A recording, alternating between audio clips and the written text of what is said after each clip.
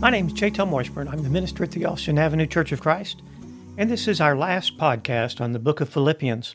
I will continue the podcast, and we're going to continue with some other studies and just a few things that I've learned along this journey of having cancer.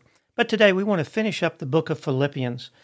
In Philippians chapter 4, verse 2, I'll start reading, and I'll read through the rest of the chapter, and then just spend a little bit of time and only talk about a few of the points that are in this section.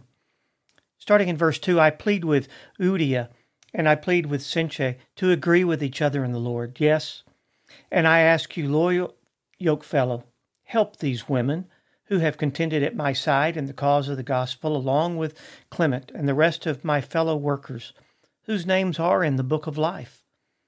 Rejoice in the Lord always. I'll say it again, rejoice.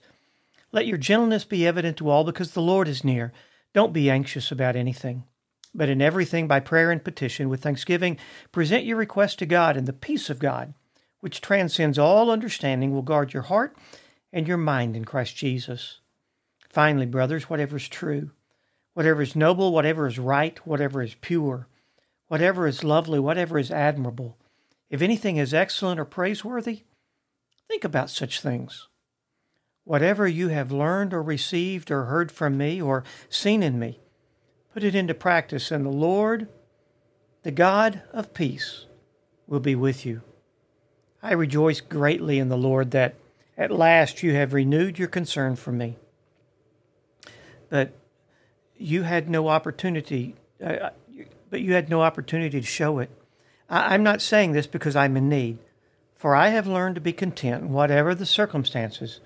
I know what it is to be in need, and I know what it is to have plenty. I've learned the secret of being content in any and every situation, whether well-fed or hungry, whether living in plenty or in want. I can do everything through him who gives me strength. Yet it was good of you to share in my troubles. Moreover, as you Philippians know, in the early days of your acquaintance with the gospel, when I set out from Macedonia, not one church shared with me in the matter of giving and receiving, except you only. For even when I was in Thessalonica, you sent me aid again and again when I was in need. Not that I am looking for a gift, but I am looking for what may be credited to your account.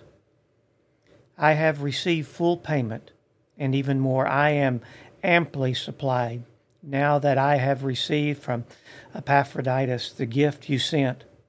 They are a fragrant offering, an acceptable sacrifice pleasing to God, and my God will meet all your needs according to his glorious riches in Christ Jesus.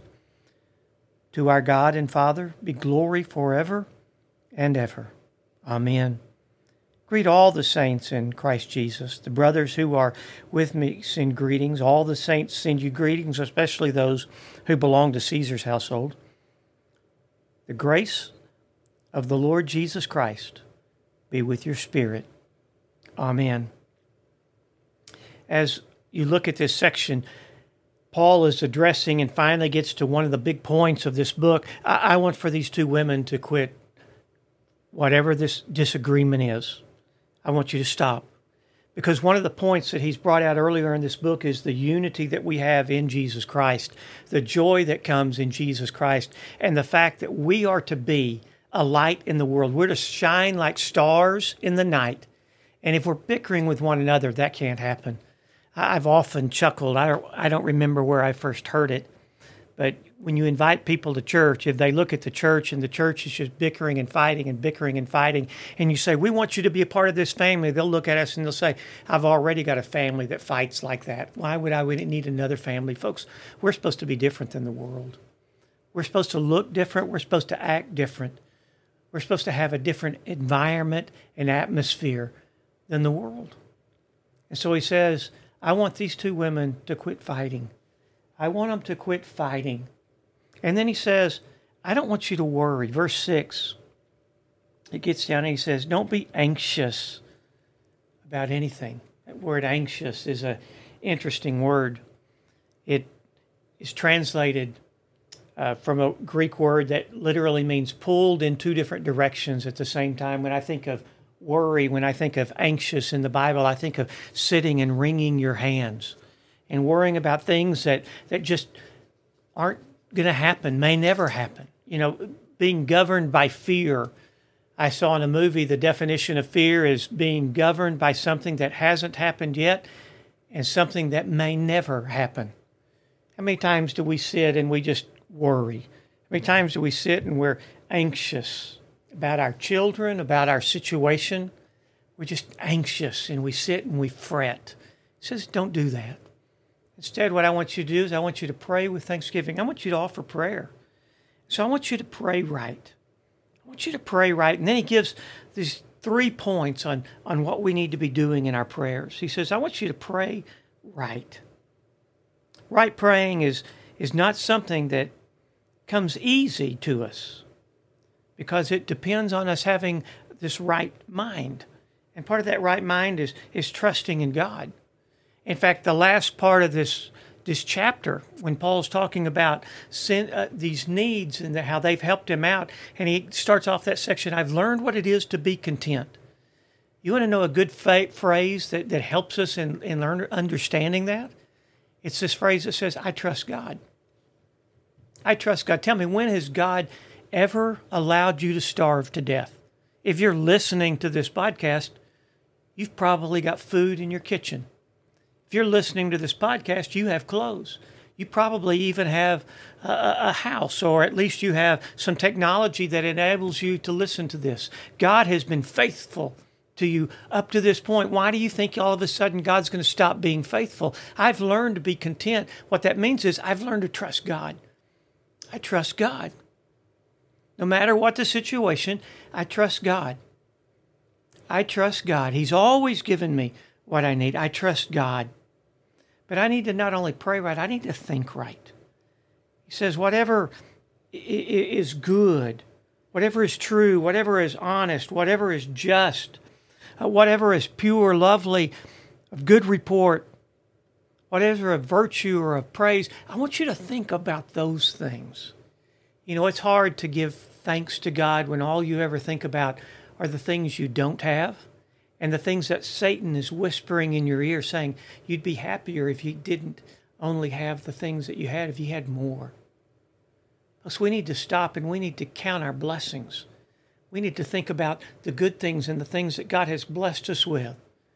Even through this journey of cancer, there's times that I can look back and I've been blessed. Just yesterday evening at 9:00, a friend from Lubbock called me that I hadn't seen in a couple of years. And he just said, I was just thinking about you.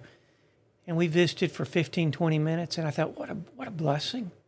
God always sends what we need exactly when we need it. Have you ever noticed that? We have what we need. He's seldom early. He's never late. But he sends us the blessings that we need. I've learned to be content because I've learned to trust God. He gives me exactly what I need. And so in our prayers, we need to pray right, we need to think right, but we also need to live right. We need to live in such a way that people see Christ in us. If you want that peace of God comes when you're living inside of the will of God. If we're walking with the Lord, then the peace of God and the God of peace exercises his influence in our heart. When we're doing what we're supposed to do, we're able to sleep well at night. We can have a contentment. We can have joy. So as you look at the book of Philippians, I want you to remember that he calls us and he says, rejoice in the Lord always. Paul writes this when he's in prison. And he's still saying rejoice. Why? Because our joy is not based upon our circumstance. It's based upon our position. And our position is that we are in Christ. And in Christ, I have all of the blessings that God has promised to me. Trust him. Rest in God. And you, too, can have that joy.